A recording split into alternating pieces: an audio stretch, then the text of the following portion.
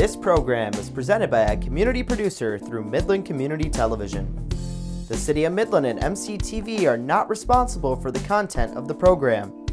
The views presented do not necessarily represent those of the City of Midland or MCTV. If you would like to produce your own program, contact MCTV at 837-3474 or access our website, cityofmidlandmi.gov/MCTV. Well, hello, and how are you doing this fine day? I'm Victor Jurkowski. I'm a state police motor carrier officer at the Tri-City Post. And the nice folks here at MCTV asked me to come in and talk to you about human trafficking.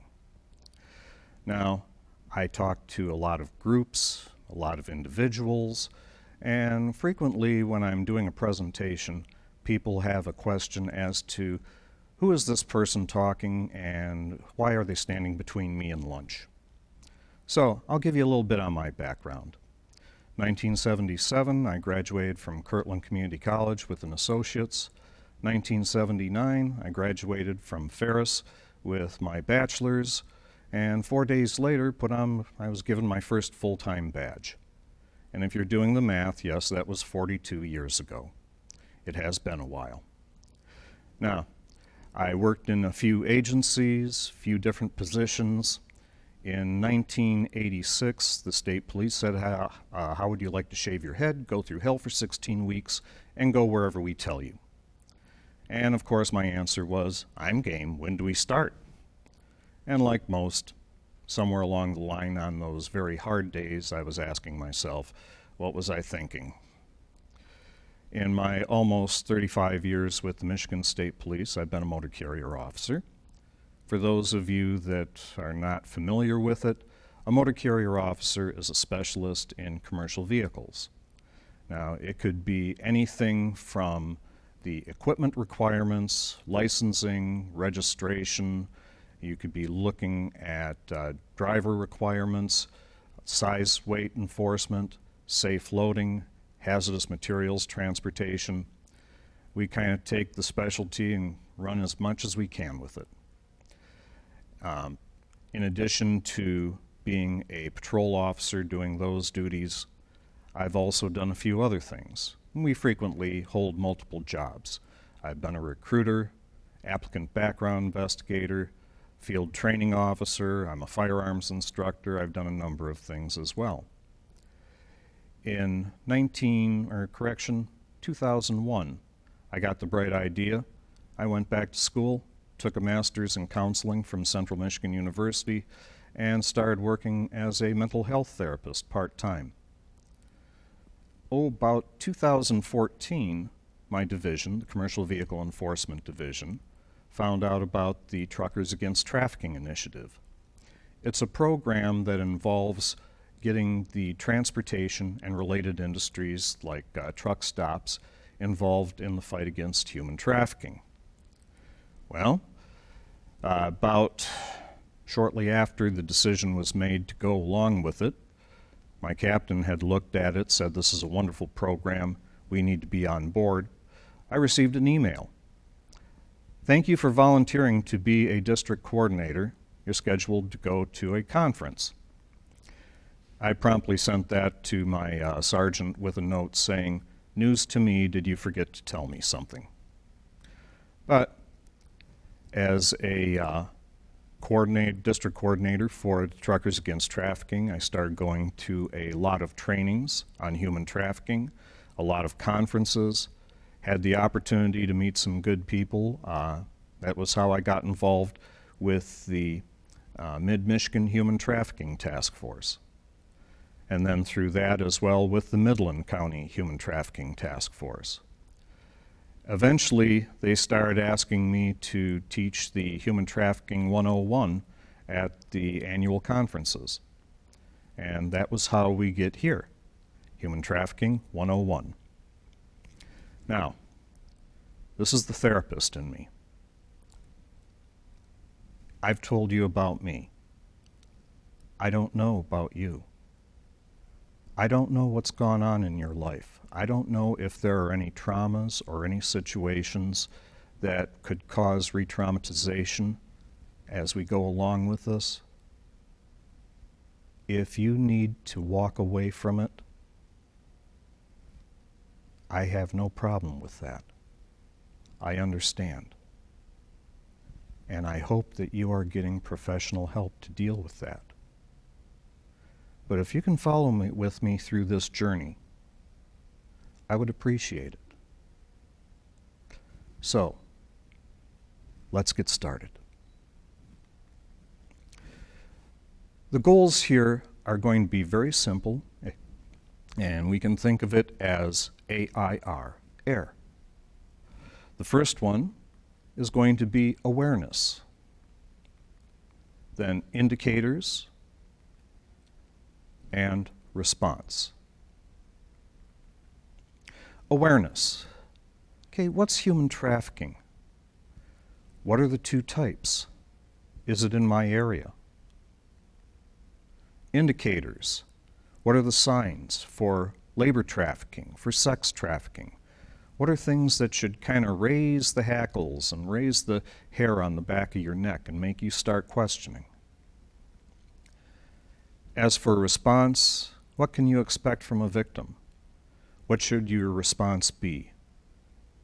And what's really important is we need to look at what is a victim-focused response. The elephant in the room. When my daughter was little, she called it the effluent. She couldn't quite handle elephant. An elephant in the room is something that is so big, so huge, so large, that you can't ignore it. And some people will try to ignore it, and they tend to expend a lot of energy. They squeeze around one side, or they're trying to work around, and if you just leave it alone, it only gets bigger. And that elephant will eventually be way too big for the room. So it's important to deal with it soon. We've got two different types of human trafficking. There's sex trafficking, and there's labor trafficking. What's the definition of a human trafficking? Well, for sex trafficking, commercial sex induced by fraud, force, or coercion, or in which the person performing the act is a minor. And for the purpose of this law, anybody under the age of 18 is a minor. Now remember that force, fraud, or coercion, because those are the important elements. You don't have to do all three, but you need at least one or the age. Labor trafficking. Well, we see that again. Force, fraud, or coercion to recruit, harbor, transport, obtain, employ a person for labor or services in domestic servitude, farm worker, factory workers. It's labor that's you're using force, fraud, or coercion.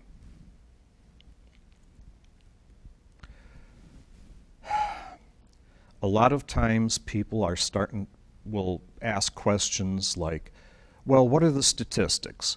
How much of this is happening? Well, isn't this something that just happens someplace else? Like, Detroit, Flint, Kalamazoo, maybe the larger cities, Grand Rapids. It's not around here. If you have either of these in your area, you're going to be touched by human trafficking. Do you have a road? Crime and human trafficking is a mobile enterprise. It doesn't stay on one street corner. It travels. It moves. And as we'll see later on, yes, it's a very common thing. Computers. Do you have internet access? If you do, you'll be touched. In some instances, people are using it to obtain. Some people are also using it to recruit. Often it's being used when dealing with minors. Okay? There have been recent instances that would really just, the minute I saw it, I was saying, uh-oh, here's a problem. You have a runaway. Met somebody on the computer. In some instances, they try to erase the information off the computer before they leave. Luckily, we've got good computer crimes units that can get in there and a lot of times reconstruct and get the information out. So when you look at human trafficking, what are some of the elements? Well, you have a process. You start off by recruiting, harboring, moving, obtaining. Somehow or another, you're getting this individual. You're going to have force, fraud, coercion, or age. Okay. And then for involuntary servitude, debt bondage, slavery, commercial sex acts. These are things that just go through the process. A lot of times there's a misunderstanding between smuggling and trafficking. Okay. Smuggling might be getting them and moving them across borders. Trafficking is the actual use of that individual. Okay. You don't have to have the travel to have trafficking. As I said before, it's a mobile enterprise. The trafficking might take place across different locations, but you don't have to have the smuggling to have trafficking. Let's take a look at a few instances, okay? There was a young lady who, at a conference, presented her story. It starts in Africa. She's a young teen, probably like around 14 years old. A friend of the family, wonderful friend, comes over and says to her parents, you know, I can take your daughter to the United States. She'll have all these great opportunities. She will go to school. She will have all sorts of things open up for her. After all, in the United States, the streets are paved with gold. How many times do you hear that being said? The family looked at it and said, you know, there's not much we can offer our daughter. Our friend is going to offer, you know, this great chance. They agreed. The friend promptly took her to the neighboring country, changed her name, got a passport under the assumed name, and told her, from here on out, you will refer to me as your aunt. Brought her to the United States. She was living in a house with a number of other girls in New Jersey. It was the aunt, aunt's husband, and aunt's son. And every day, these girls would walk down the street to a hair salon and do African braids all day long, 6 days a week. That's what they did. And Auntie was collecting all the money. This went on for years. The girl had been told by the aunt, if anybody asks you how old you are, you tell them you're 19. She followed her directions. How old are you? 19. Of course, came the day that a longtime customer came in and said, how old are you? 19. You were 19 3 years ago. Okay.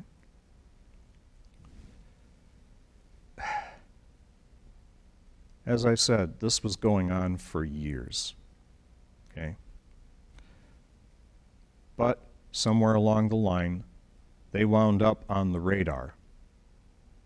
And one night, door got kicked in, federal officers came in. They arrested Auntie, her husband, son. I forget the amount. It was an outrageous amount of cash that they had collected, that was in the house that they got a hold of. It's pretty obvious I know nothing about fashion, but they tell me that it's nothing for a woman to drop $200 to get a set of African braids. So think about that with several girls over the course of years and the money that was being collected. Was there a happy ending? Well, the young lady who was presenting this, she had been given one of the special visas for a victim of human trafficking. And she was able to stay in the country. She was going to college at that time. This was a number of years ago, so I suspect that she has probably since graduated. And I'd be curious to know how she's doing, but things were working out well for her. Now, let's come a little closer to home. Within this area, this district of State Police District of the state, a number of years back, foreign nationals were being brought in on the promise, once again, of going to school, getting an education, learning the language. They were brought here, dumped into a one-bedroom apartment, and every night they were loaded up into vans and taken to stores to clean the floors. And this went on for a time. The one finally started questioning what was going on, why, weren't they going to school, what about all the promises? Well, he complained too much. He got quite a beating. Now, it's fascinating because he walked out, started wandering around, he saw a state police post, walked in. There was a problem because there was a language barrier. These folks were coming from a country that, let's put it this way, the language is not that popular.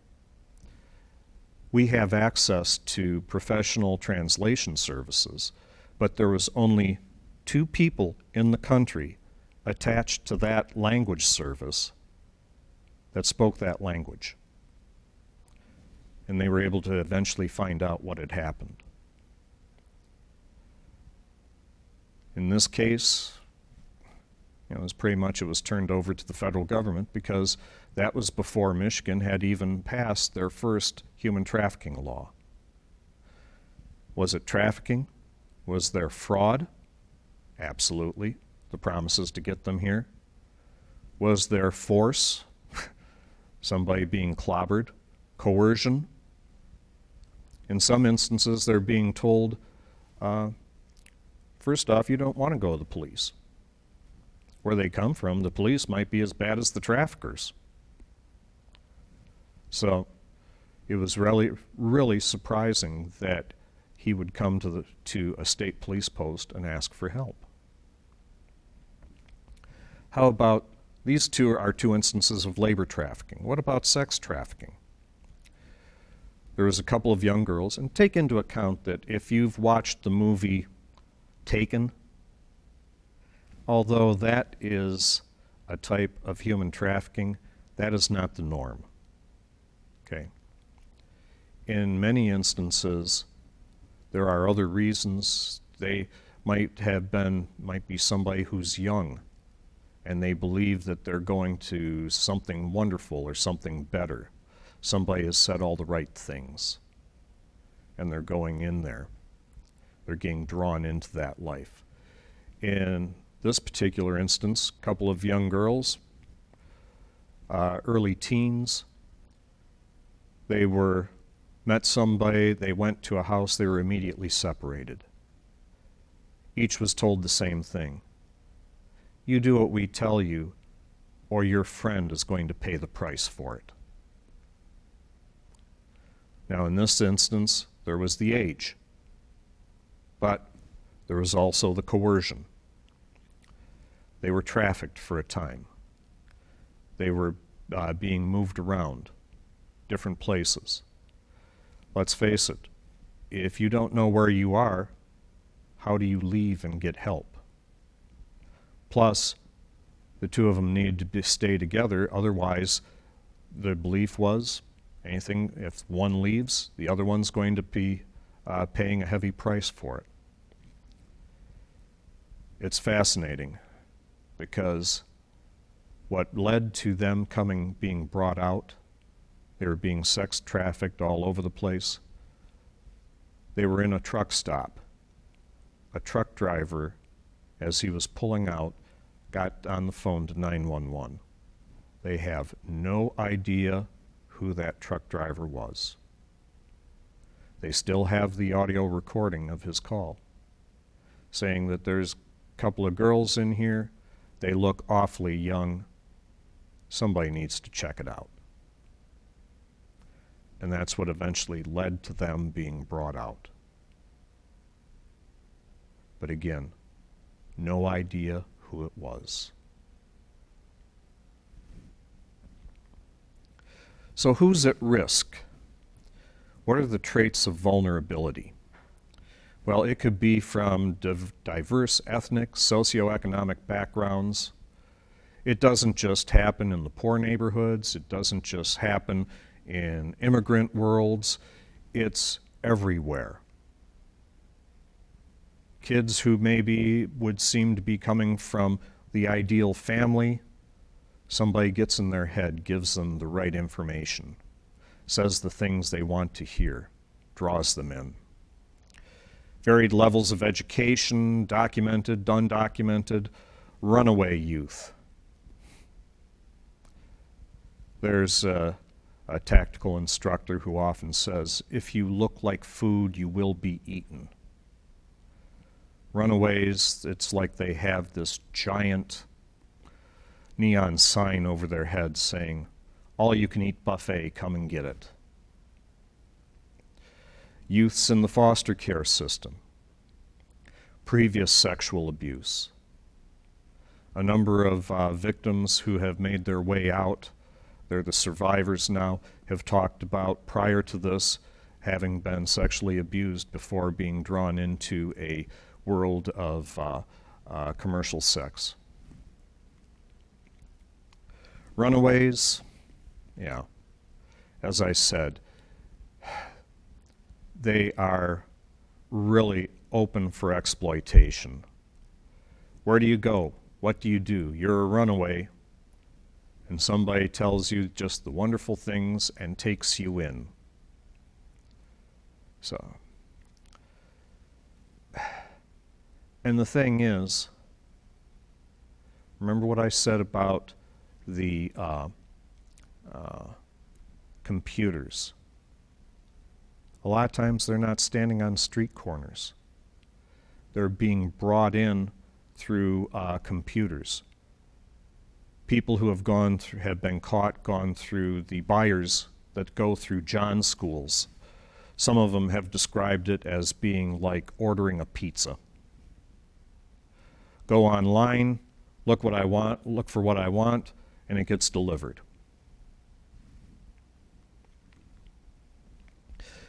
Teenagers, if for anybody who has raised teenagers, which is why you have hair this color, for anybody who is raising a teenager right now, good luck. Anybody who has ever been a teenager, we know that teenagers do not think as we do. It's difficult to try to put human logic, or I should say adult logic, into what a teenager does. How many times when you were a teenager somebody asked you, why did you do that? I don't know. Seemed like a good idea. Why did you ride your bicycle at top speed off the end of a dock and go tail over tea kettle? I saw the Evel Knievel movie. Teenagers, a lot of times, can be easily manipulated. They go off with somebody totally unexpected. Think about if you were a teenage girl about 14, 15 years old, and you're sitting in your group, and one of them says, well, I'm dating somebody who's 50 years old, probably the reaction would have been, ooh.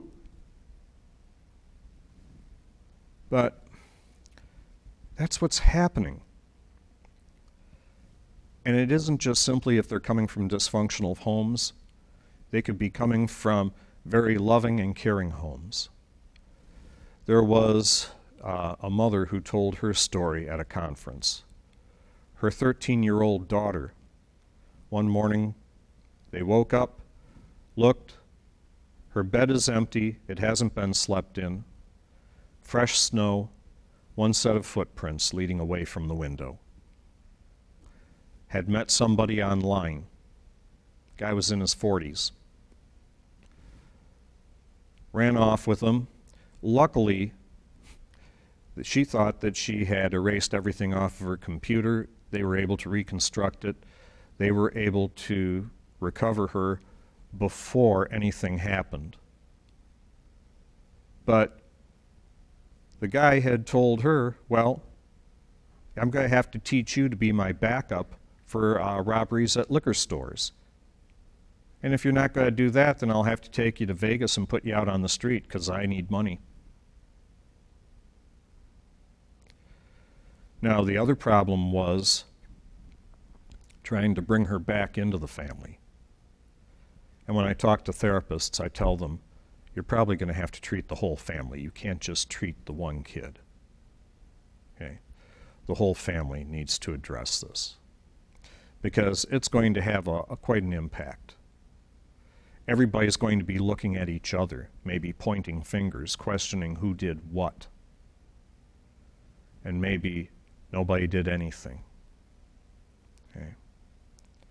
In some instances, the kids are coming out of dysfunctional homes where maybe a parent or a relative is putting them into the world of sex trafficking. There are many different instances. There's no one cookie-cutter option. Okay.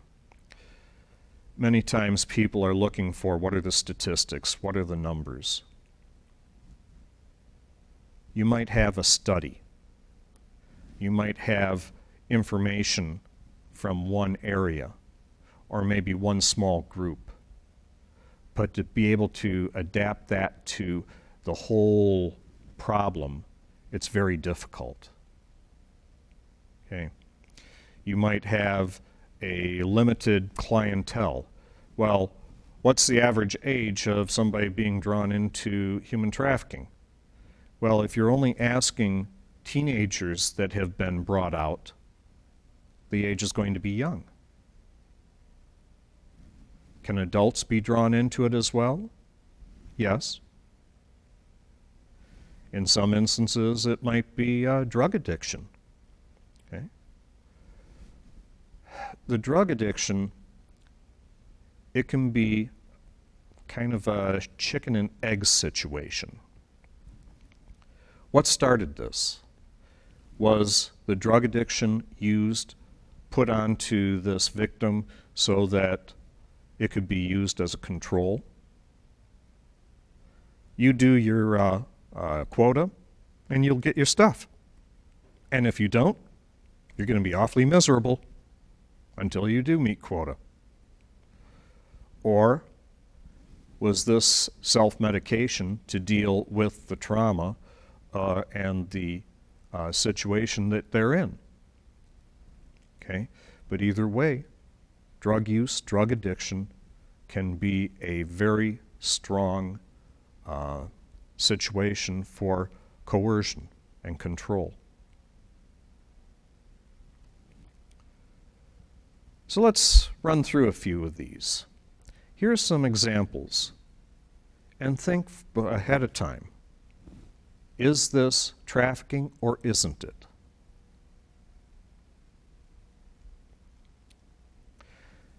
Kelsey found an interesting opportunity to work at a summer camp. She's expected to work 70 to 80 hours a week for less than minimum wage after room and board. She's only allowed to contact her friends and family on an emergency basis or late at night on a weekend. Is this trafficking? No. We don't have the elements of force, fraud, or coercion there. And I'll say this, that if not being able to use the phone all the time is human trafficking, then the state police recruit school is human trafficking. We were only allowed to use the phone at certain times in the evening, and I go back to the days of the payphone on the wall. And when the authorization was given, okay, you can use the phone, people were lined up with change and calling cards. Even now today with cell phones, you're not allowed to use them until a certain time, and then when the time is allowed to use the phone, you sign in, you go into a room, you make your call, end the call, sign out, the next person goes in. So, you know, it's less than minimum wage after room and board. You're not constantly on the phone. No, that's not trafficking. A musical artist travels throughout the country on a bus looking to recruit young individuals to engage in their merchandise sales. This has happened around here. Is that trafficking?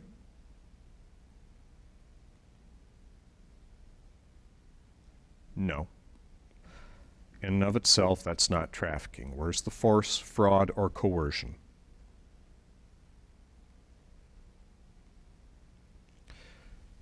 Maggie is a junior in high school. Okay, let's stop right there. Unless Maggie is somebody who said 7th grade was 3 of the best years of her life, it's pretty obvious that she is a minor. She's less than the age of 18. So, she offers sexual services on the weekends in order to make a little extra spending money.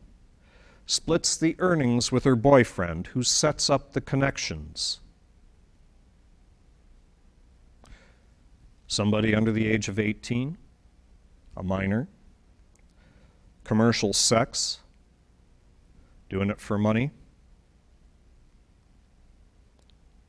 This is trafficking, and her boyfriend would be a felon.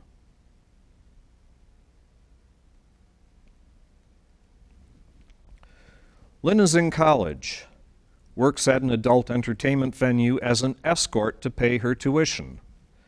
At times, her clients physically or sexually assault her during her encounters.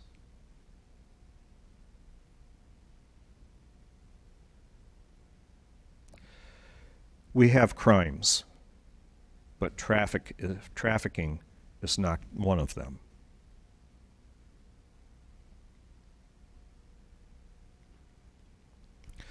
Isaac works in a gas station for his uncle and is expected to work 16-hour days at the gas station.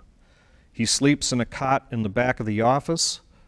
He's beaten if he discusses his wanting to leave or talks to customers about his situation.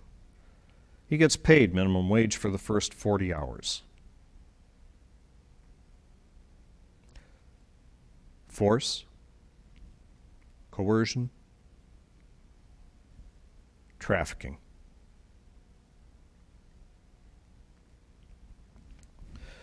Jennifer decided to sleep with her new boyfriend in a closed bedroom at a college party, during which his friends came into the room, videotaped the encounter, and posted it later as free porn without her consent.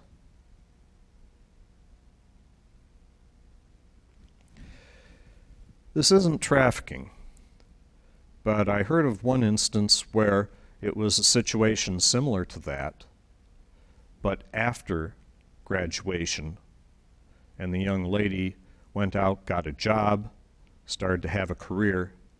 Somebody contacted her and said, you know, we've got this video, and if you don't start turning tricks for us,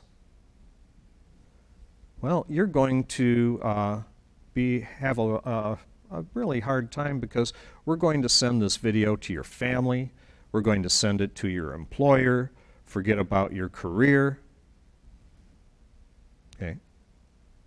At that point with the coercion, yeah, that would be trafficking.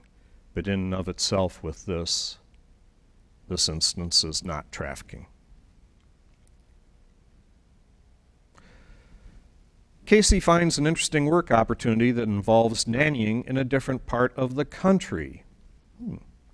Once she arrives, she finds her wages cannot keep up with her room and board expenses required by her employer. Now she's in debt to her employer and is told she can't return home until the debt is paid.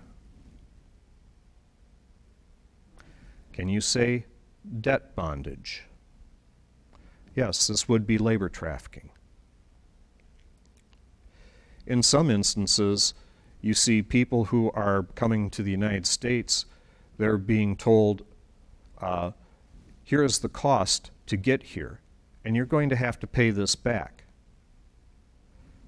But it turns into a situation where they never are able to make enough money to pay back that debt.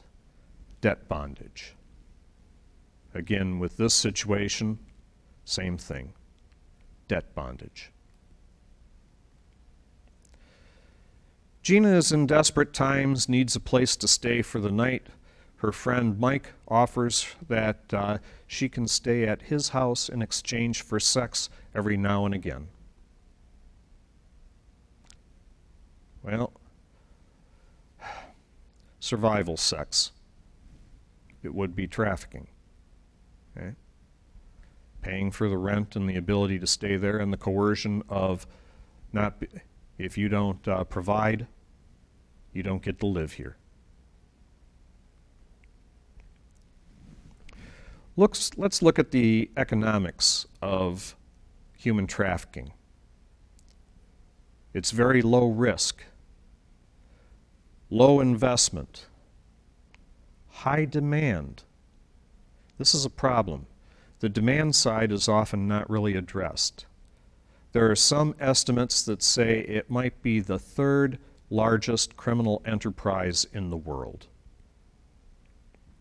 Okay. If I am selling drugs, I have a bundle of heroin. I sell it to you.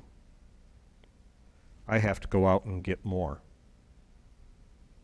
With humans, you can sell them again and again and again and again. And tomorrow, you sell them again. And it just keeps going on for as long as you can. Okay. This is a very insidious enterprise.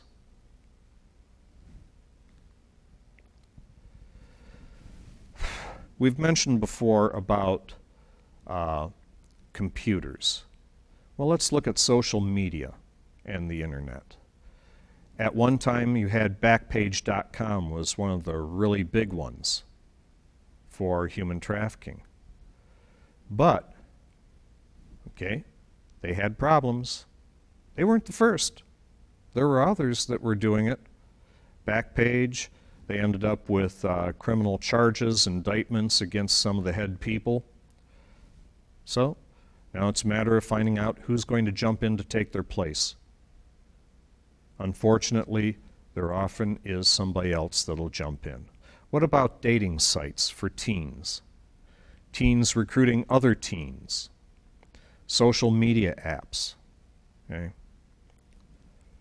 We have people from our computer crimes unit that do excellent presentations, and hopefully there will be one coming up where there will be a presentation for you on the issues with social media and cybercrime.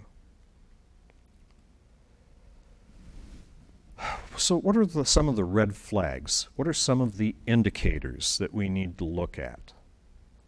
Well, evidence of somebody being controlled, especially with their communication.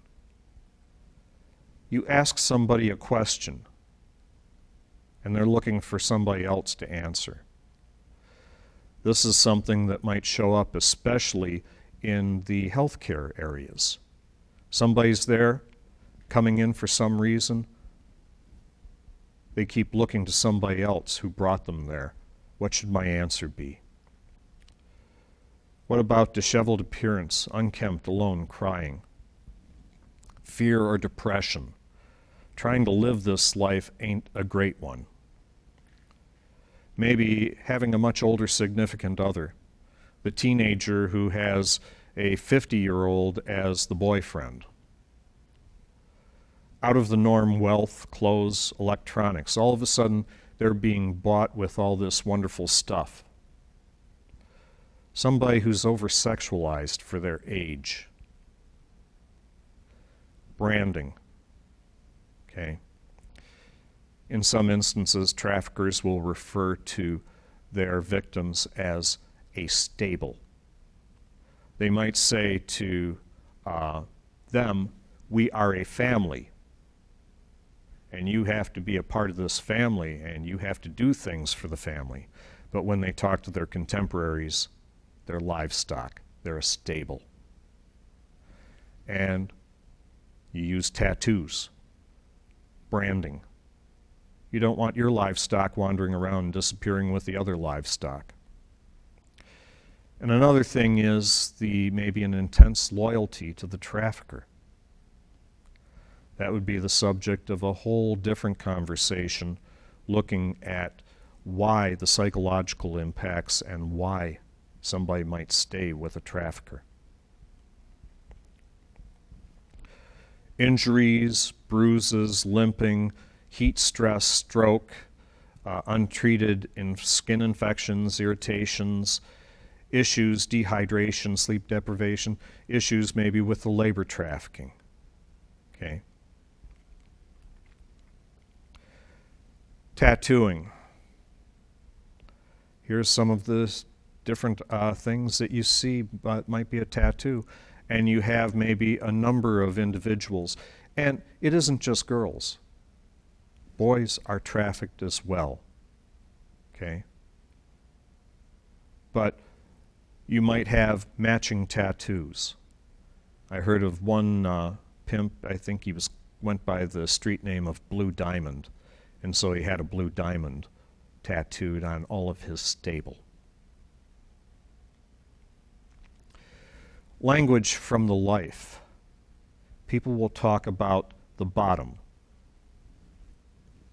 Pardon the language. Sometimes it's referred to as the bottom girl to sanitize it. Many times the term is actually the bottom bitch. And it might be a female who is appointed by the trafficker to supervise. It might be somebody who worked their way up from a trafficking victim to somebody who is trusted and in charge. And in some instances, that might be the one if somebody has to go to a hospital or seek medical attention, that's who's taking them. Daddy, a trafficker might require the victims to call them that name. Family, folks, here's some pretty weird terms being used. Lot lizard, that's a common one that's seen in the trucking industry. In some instances, you see a truck and it has the red circle with the line across it, and it might have a lizard in the picture. Or maybe a lizard in a cocktail dress. It's a way of saying, leave me alone, I'm not a buyer, when they're parked in the truck stop. Remember, they look for target-rich environments. They're not just going to go someplace where maybe they might get one buyer. They want to find as many buyers as possible. Quota, a set amount of money that the victim must come up with. In some instances, they don't care how they get it, if they can steal it as well. Reckless eyeballing, looking around instead of keeping your eyes on the ground. As I said before, a stable, the group of victims. Some of the weird ones like wifeys, wife-in-law, sister wife. What the victims might call each other. Language from the life. Truckers Against Trafficking. Okay. This was a program that has been around for a while. They've gone through a few different variations, but they are really taking off. Many of the states are involved in this now. State police agencies, trucking agencies, truck stops. Many of your major truck stops, if you go into them, you will see one of these symbols, or you will see a poster concerning this, that they are on board with this program. It began in 2009, and it kept expanding. We began partnering with them and really started our rollout in 2015. We're really looking to educate and get the transportation industry involved. Every January is Human Trafficking Awareness Month. We're doing it, we're involved all year round. January, we really make the push, and we're giving out little wallet cards that have information on it as to what are some of the indicators. What numbers should you call? What should you do if you think that you see human trafficking? We're putting out, going to places where they put little stickers in the bathroom mirrors in case a trafficking victim is there. They can see that, call the number, if they've made the decision that they want to try to escape, get out of that life. Goal is to re-educate transportation, recognize and assist victims. Again, the victim focus. An extension of the Truckers Against Trafficking program is called BOTTLE, and it stands for Busing on the Lookout. Along the line, they realized, we've been looking at people who transport goods. What about the people who transport people? We've been really getting involved in this as well, whether it be charter buses, whether it be the long-haul buses. Okay? There have been instances where people who work in the bus stops, somebody shows up, obviously a young individual, they don't exactly know where they're going, but somebody sent them a bus ticket, and they're going out of state. Okay? Some of these have been picked up on, and it's the people who work there that are seeing it and calling it in. What about school buses? School bus drivers, 5 days a week, twice a day, they see these kids. They know the kids, they know the families. And if all of a sudden they start seeing something that just isn't lining up, they can be a great help. Okay? So, charter buses, dial a ride, all of them. Matter of fact, I had a lot of programs. I was contacting the many busing operations, and before things shut down with COVID, I had many trainings set up because the busing operations were really interested in this. They wanted to join in and be a part of it. Unfortunately, those had to be put on hold. Hopefully, they're going to be coming back again. So again, busing on the lookout, mobilize the transportation industry that deals with transporting people. My division, we have people in every district.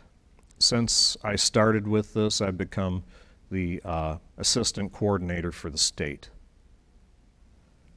In 2020, even with COVID, we still did about 49 different human trafficking awareness presentations. We reached about 6,782 people by our counts. Many times it's more. Presentations, we've did 10 media interviews. The presentations include truck stops, trucking companies, civic organizations. I'll talk to any group. I do weddings, funerals, and bar mitzvahs, you name it. You get me a group that, I've even done it where I only had 3 show up. I didn't care. I'll talk to them. I'll tell them about it.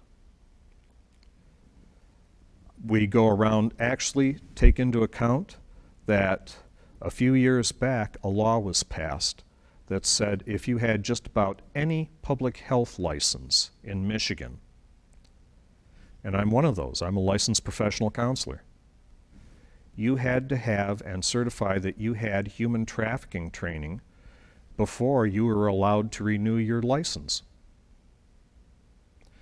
I've done a lot of programs for various medical groups, mental health groups. I was doing one for a group one time. It was case managers. A month later, I get a call from one of them, and they're asking, I think I've got somebody who's being groomed. Okay, give me the details. Well, with what they were able to share, it was a 15-year-old, a frequent runaway. There are a number of other indicators that came in. It was lining right up. Nothing had happened yet, but there was a grooming going on. Okay? When dealing with public health, when we're dealing with individuals, we also have to deal with issues that we're trying to balance the issues of privileged communications along with where are we mandated to report. And the circumstances in this particular case, it worked out okay. Now, was this individual who was grooming the 15-year-old able to follow through on it? In this case, no. But was that 15-year-old still somebody with traits of vulnerability? Yes. Victim focus. Trying to prevent this individual from being victimized. So, there are a lot of things that we look at there. In many instances, I'll never know this side of heaven if what I'm saying to you is going to make a difference. In this particular instance, I think it did. I'll accept that. I just know that sooner or later, what I'm doing, hopefully, will do some good. The victim-focused response, the persons who are being victims, or being trafficked are victims. They may not see themselves as victims. They think that somehow or another they have control of the situation. So, can you go charging in, kick the door, and act like the movie Taken? No. But if you see something, you see those red flags, collect what information you can. If you can get a plate off of a vehicle, write it down. Calling it in. Getting that information into the system. But be careful. Because remember, I said they don't like to have their livestock wandering off. They're probably being watched, and you could be watched as well. One of the other things is that many times, just the nature of that life, these individuals are traumatized. And it could be just trauma on top of trauma on top of trauma. It's really a mess. On one side, you see what are the brain functions in a brain of somebody who has not been traumatized. Then you see somebody who's exposed to trauma. it actually makes changes in the function of the brain and how the brain works. These are the things that as therapists we have to deal with. Okay. One of the big issues that we deal with trauma is that trauma is a sensory experience and it's very personal. People might look at something and say, well, how could this be traumatizing when somebody else had it worse and they're not traumatized? Well, first off, you don't know whether or not they're traumatized. You don't know the impact.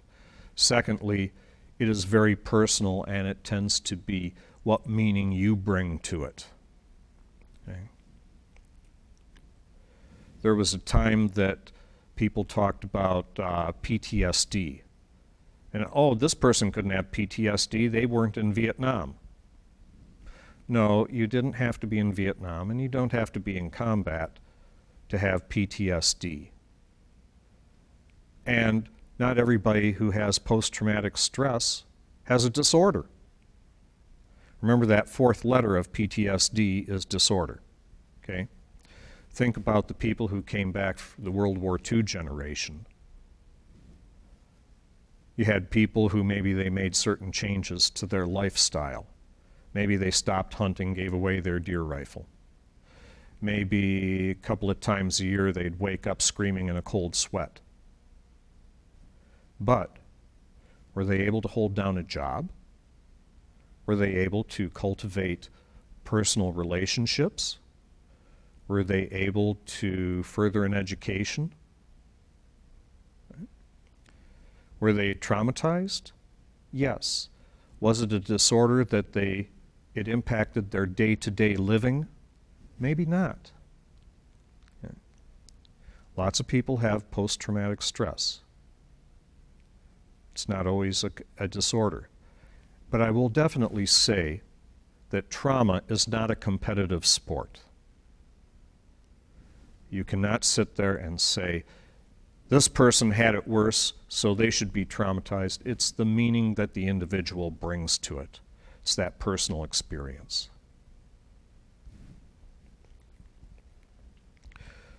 No two victims are going to be the same. They could be involved in the same situation.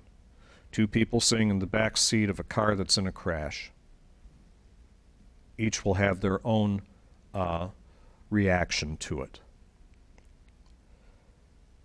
Don't always expect victims of trafficking to see you as a rescuer or savior.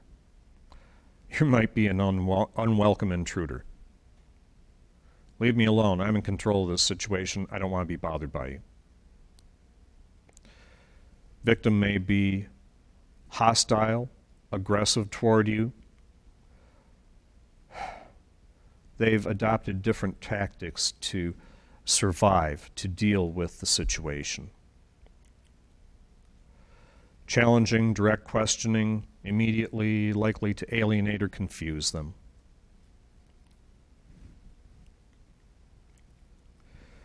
So let's look at what's out there. We have local human trafficking task forces. I've spent a lot of time with the Mid-Michigan Human Trafficking Task Force.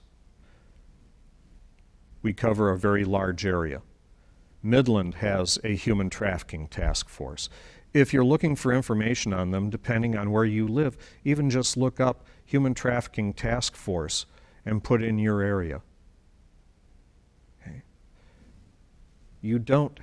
They look at multidisciplinary responses. They look at dispatch. What about law enforcement? You know, from the initial call that comes in to the law enforcement officer that goes out. What about the judicial aspect? What about the prosecutor's office, the judges? Then we need to look at the medical area, social services, any sort of assistance that's there. You don't have to be wearing a badge to be part of it. You don't have to be a shrink to be a part of it. We need everybody to be a part of it. and be victim focused. Services that they're going to need, well, there's going to be a lot of them. Health care, okay? What about mental health? What about food, housing? Eventually they need employment. They're going to need legal assistance. University of Michigan has a human trafficking clinic.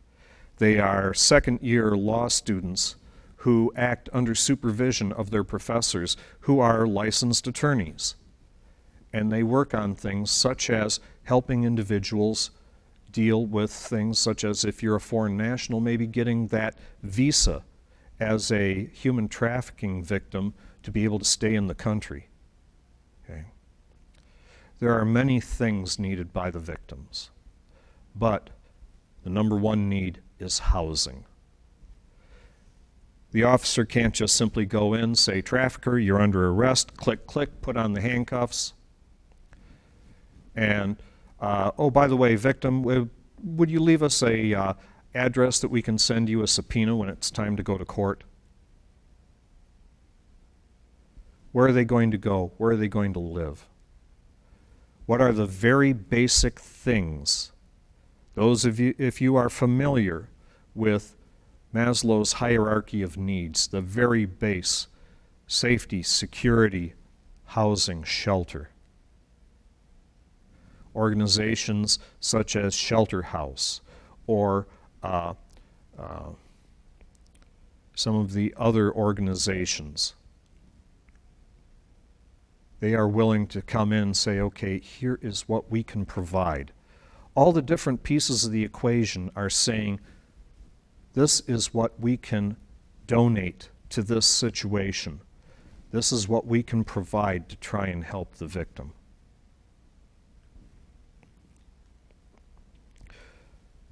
If you see what you believe is human trafficking, call 911. That's the first step. Get law enforcement involved. If maybe you're not sure, you can go to the National Human Trafficking Resource Center. The phone number is 888-3737-888. Kind of an interesting number. It's all over the wallet cards that we hand out. In some instances, they're going to look at that and say, okay, they'll ask you some questions, get some information. Maybe they can put it together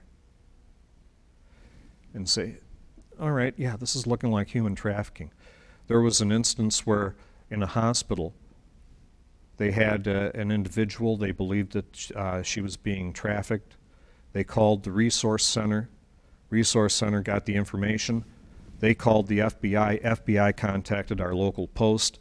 They sent a troop out there immediately. It resulted in a successful prosecution. But we need people, everybody, to be involved.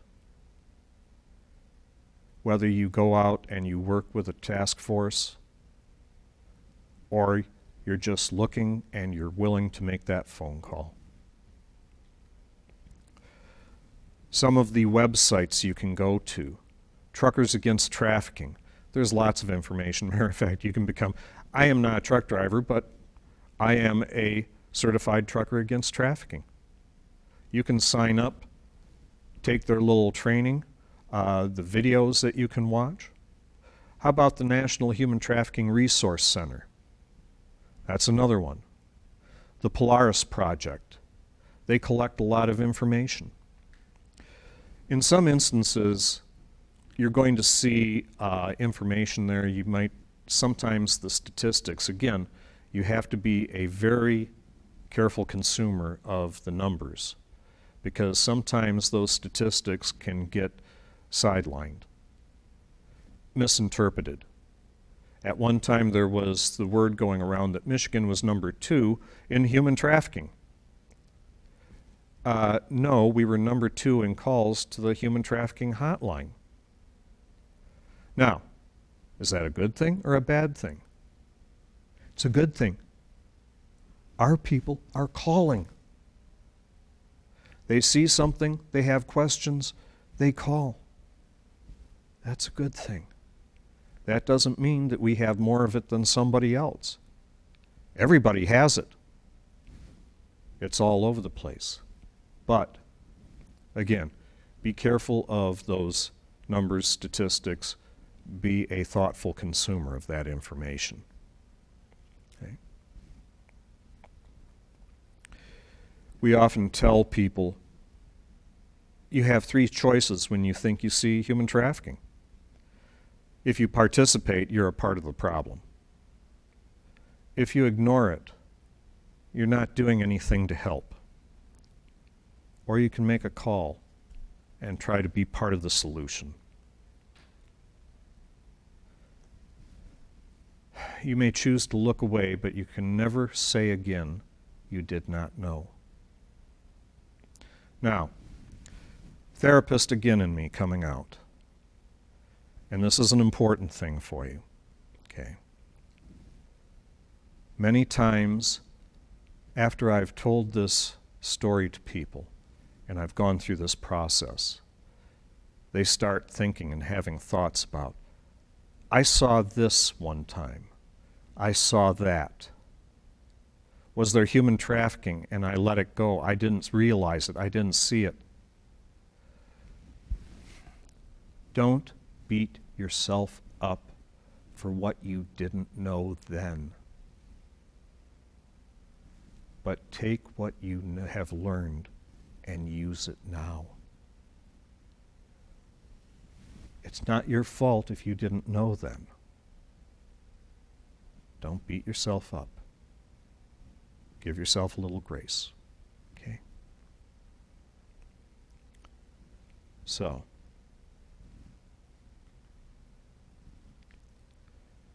I want to thank you for spending this time with me on this journey.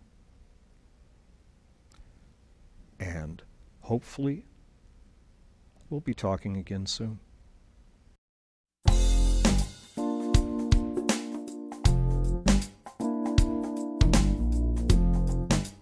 This program is presented by a community producer through Midland Community Television. The City of Midland and MCTV are not responsible for the content of the program. The views presented do not necessarily represent those of the City of Midland or MCTV.